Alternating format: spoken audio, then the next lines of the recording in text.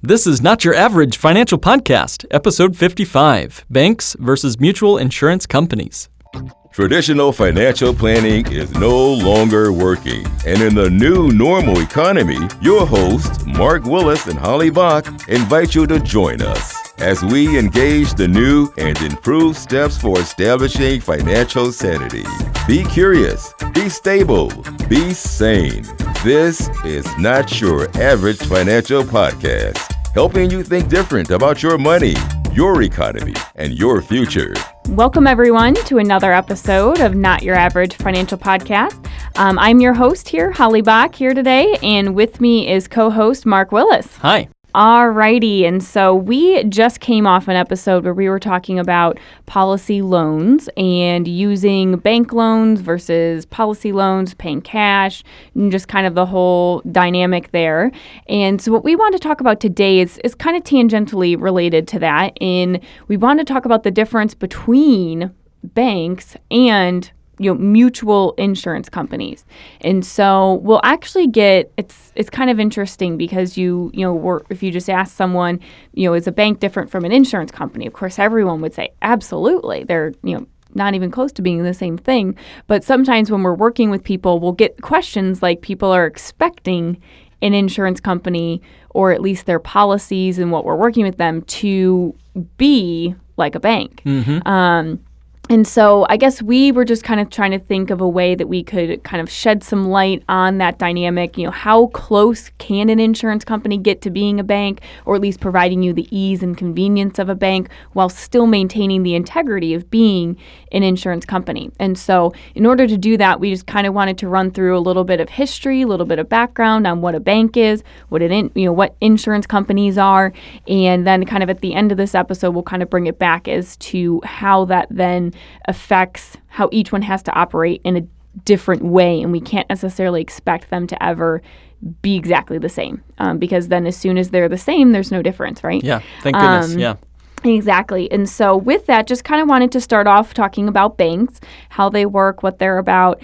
And we were just thinking about, what happens when you put your money into a bank.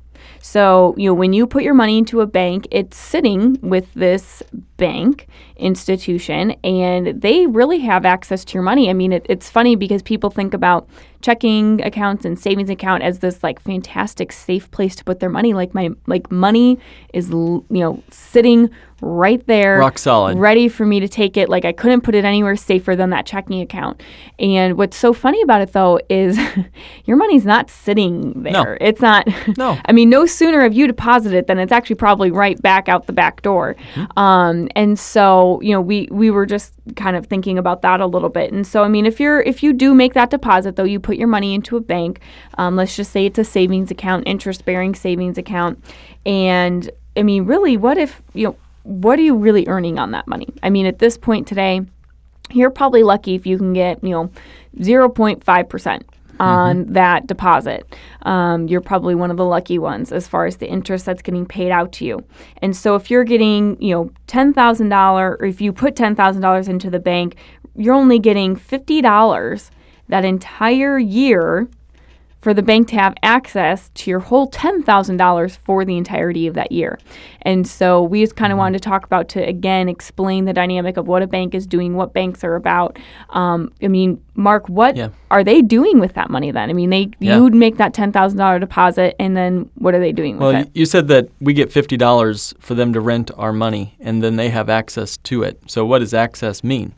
Well, what's the bank's number one business? It's not checking accounts, okay? They're not making money off my free checking, or quote-unquote free checking. Most people don't realize that it's not checking and savings that's really the bank's business. The business of banking is lending. What do they lend? They lend our money. It's our money, right?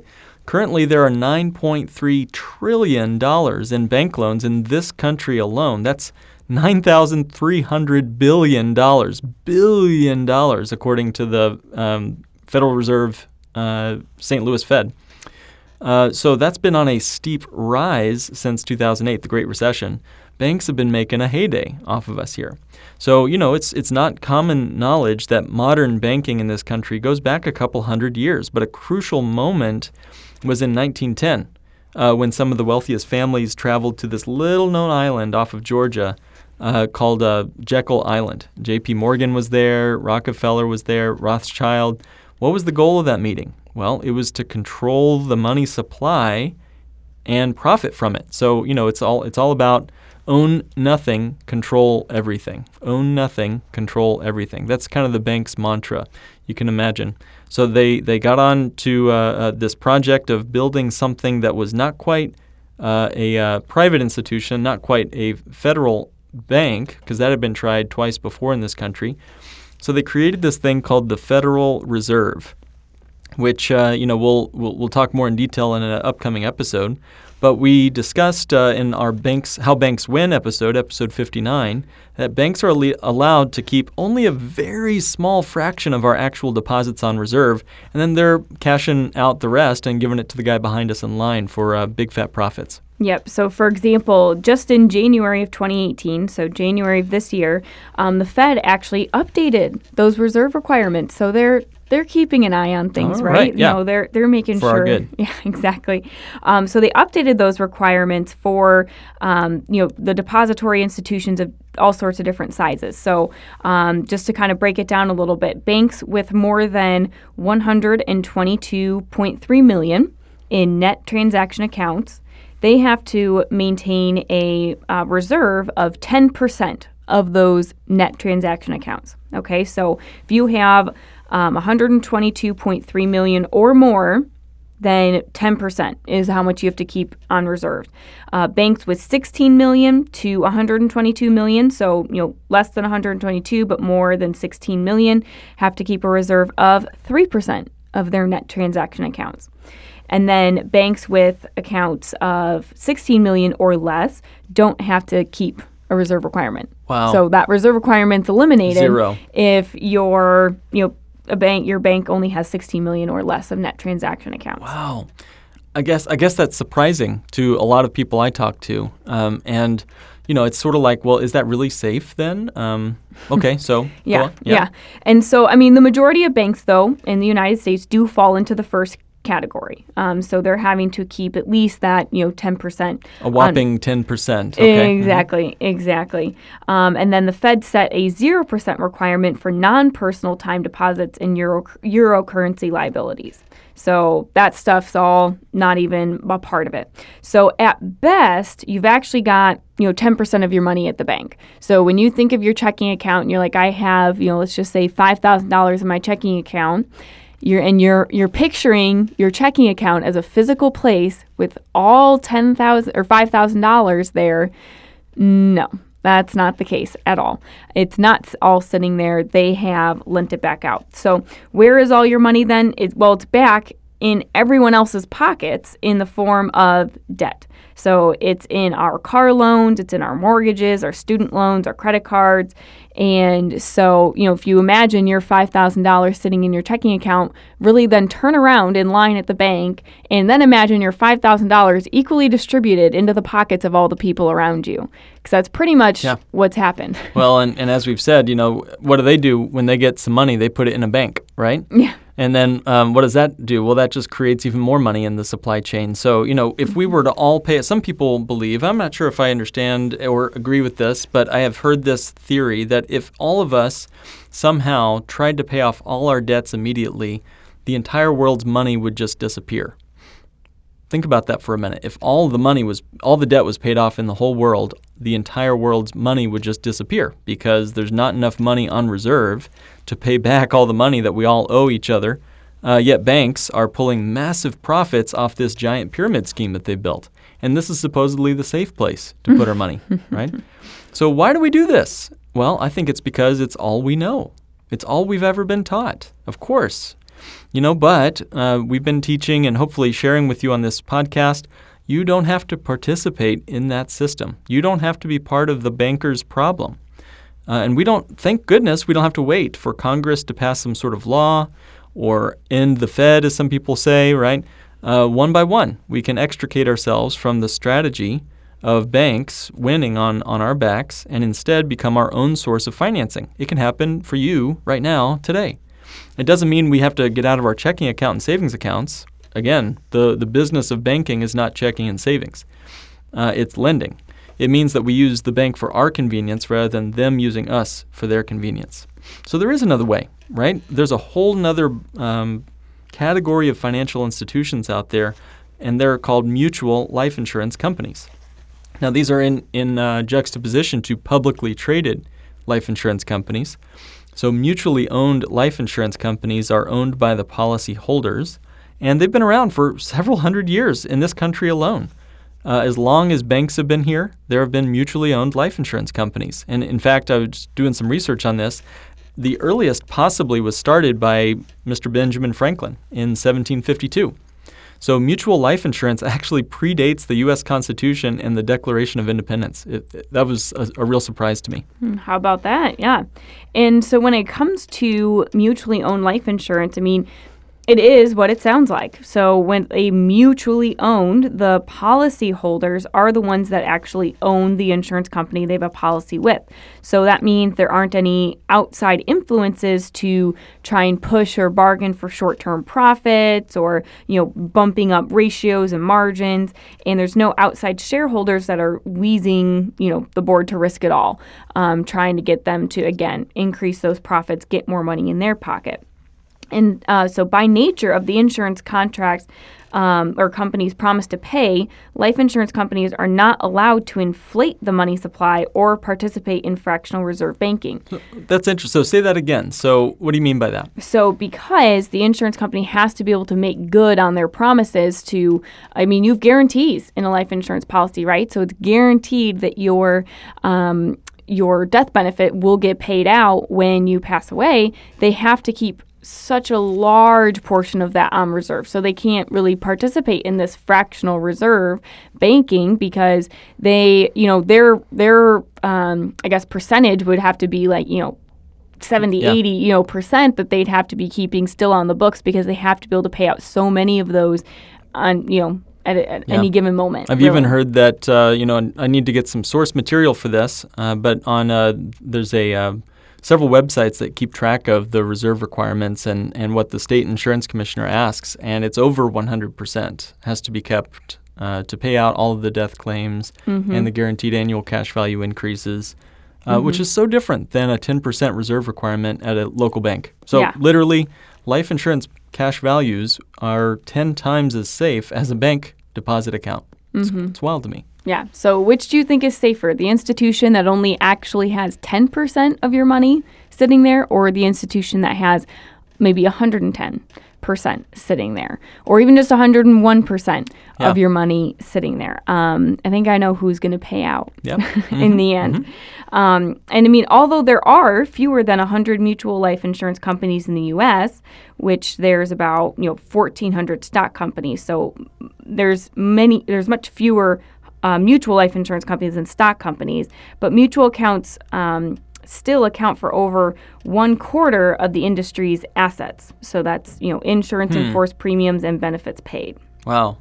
So, they also are not allowed, again, according to their charter and according to the state insurance commissioner who audits these insurance companies regularly, they cannot invest in the same kind of risky investments that banks do or the same kind of, risky derivatives that brought down the economy in 2008. Okay, so pop quiz. Holly, you ready? We all think that banks are a safe place to put our money.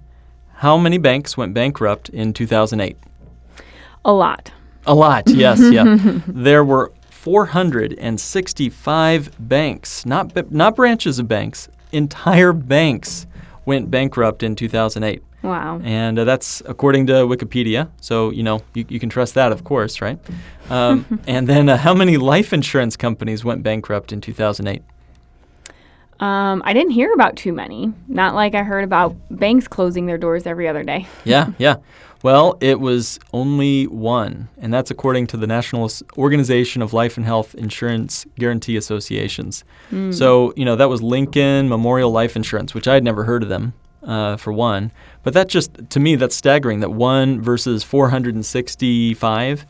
So, if a life insurance company gets into financial difficulty, the state insurance commissioner takes over, runs the company in the interest of policyholders. So with this Lincoln Memorial Group, I've never heard of them, the state insurance commissioner of Texas jumped in, took over, and I read on NOLHGA's website, the Guarantee Association website, that as of 2017, another insurance company had bought out, basically assumed the majority of the remaining insurance covered by that defunct Lincoln Memorial, and they are protecting and guaranteeing those payouts that they were promised when they set up those contracts.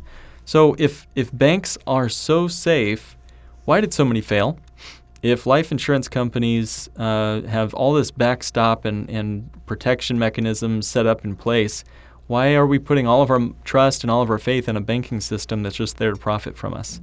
And if there's not going to be a bailout next time there's a major market meltdown or bank crisis, what's going to happen to all of our deposits? How many more banks are we going to see go down? Yeah. No, and a lot of people ask me, well, if this is so good, why doesn't everybody do it? And I usually stop and ask, well, have you ever, and this is a nerd's way of answering the question, but have you ever looked into who owns these things? One of the things I'd recommend all of our listeners check out is bank-owned life insurance. Just Google that phrase, bank-owned life insurance, and just see what comes up. According to FDIC's own report, so these are kind of real reports based on actual reporting that banks have to give to the FDIC to keep that little standard of quality at FDIC. 83% of banks in this country have over $100 billion in bank-owned life insurance. In fact, I think last time I saw it was about $160 billion wrapped up in life insurance contracts. So that's crazy. So these bank-owned policies can be an effective way. This is straight out of the report from the FDIC. They say the purchase of bank-owned life insurance, or BOLI, can have an effective way for institutions, banks, to manage exposures arising from commitments, to provide employee compensation and pre- and post-retirement benefits, and to protect against the loss of key persons. So that's coming straight off the FDIC report. That's huge. That's huge. If banks think this is a great place to stash cash, it's okay for me too.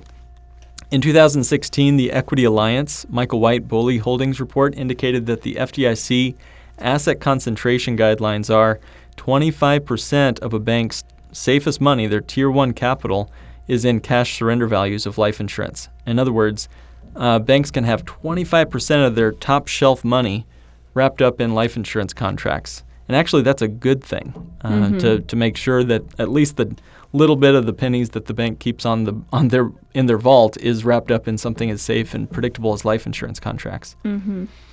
So they say the cash value of bank-owned life insurance policies was at, $161.8 billion as of the end of 2016, December. And that represents a 3.6% increase from the year before. And that's according to that same report. So bank-owned life insurance currently offers a really interesting yield for folks, for banks specifically. So anywhere from 2.5% to 3.75%. Which for the average Joe doesn't sound like a lot of return until you remember that banks are taxed at 38% of their earnings. So that translates into a tax equivalent yield of 4% and up to 6% with no market risk. So bank on yourself, according to these reports, bank on yourself is one way we call it, but it's bank-owned life insurance to the banks, remains an attractive investment alternative that a lot of banks put their money to work in.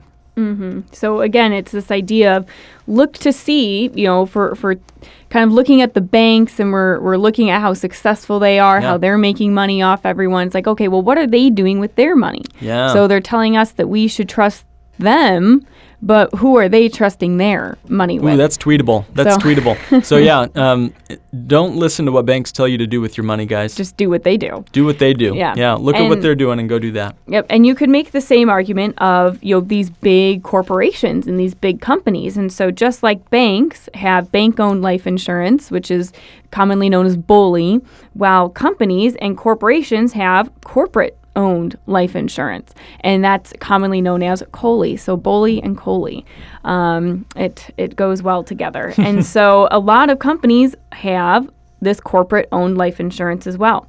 So actually, Hartford Life Insurance estimated that 1/4 of all Fortune 500 companies have COLI policies, which cover the lives of about 5 million of their employees. So, I mean, if they're, we're talking 1/4 of all the Fortune 500 companies, so the big companies, the successful companies that have made it, on this list are putting enough into these things that they're covering 5 million individuals. So, I mean, there's a decent chunk of cash that's going into life insurance, even on the corporate level.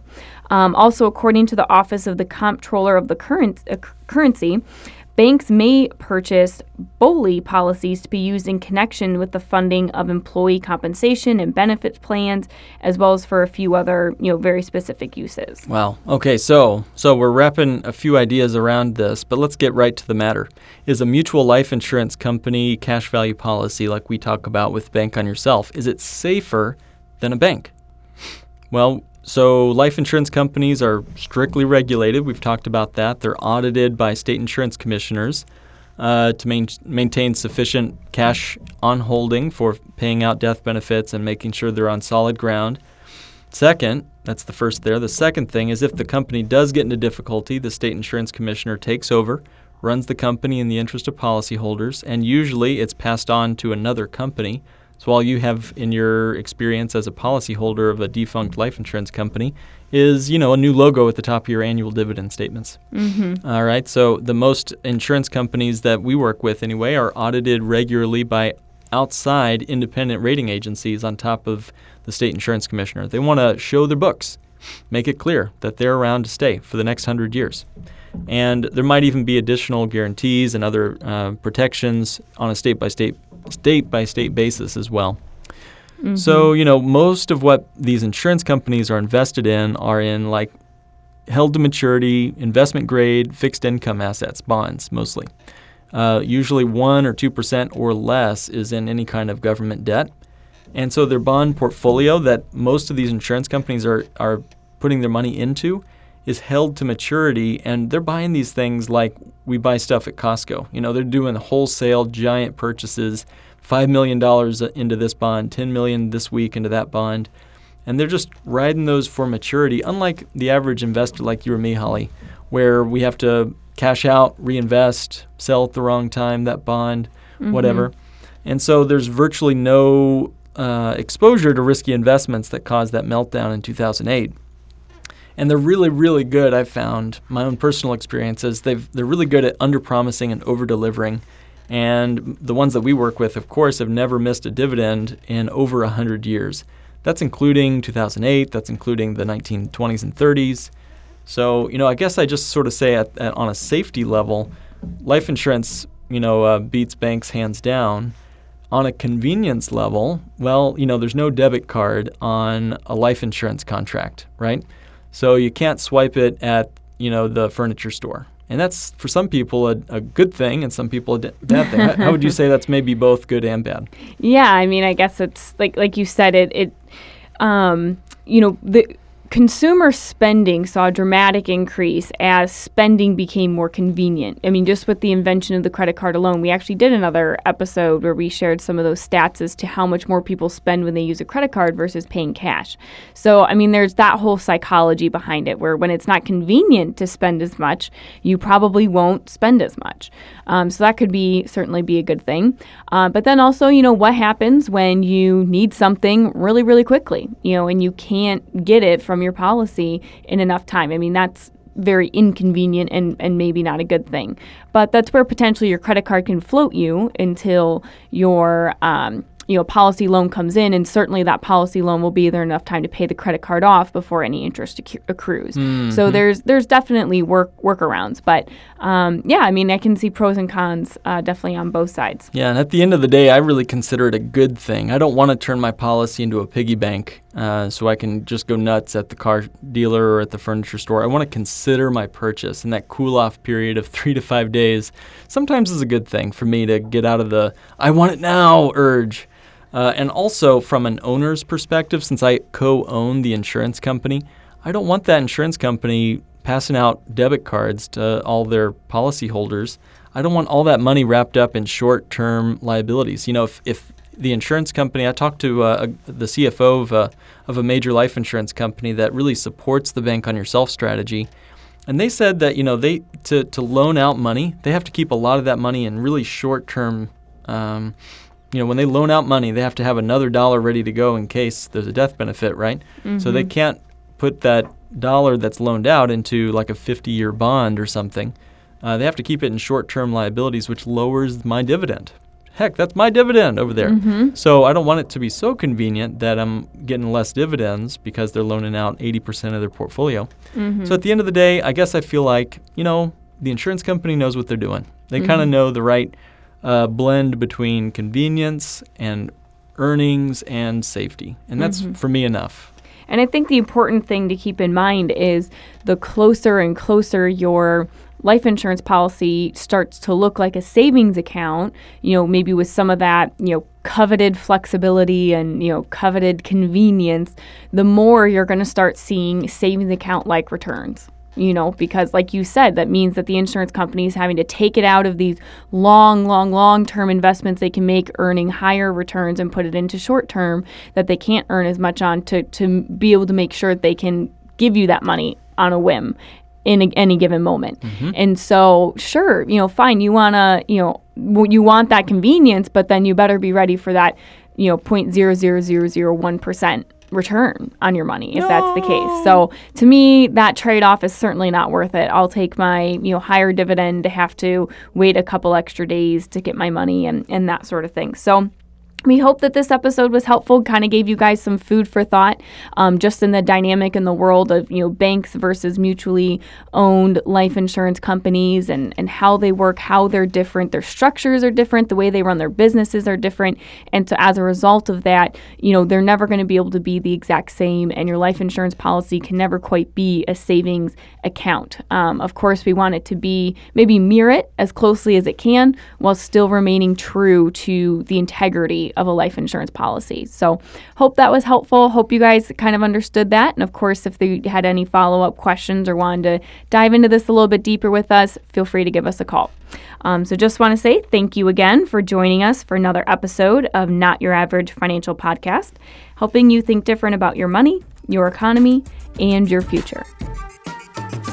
This has been another episode of the Not Your Average Financial Podcast. To join a financial revolution and start thinking different about money, go to www.nyafinancialpodcast.com and click Request a Meeting. The topics presented in this podcast are for general information only and not for the purposes of providing legal, accounting, or investment advice. On such matters, please consult a professional who knows your specific situation.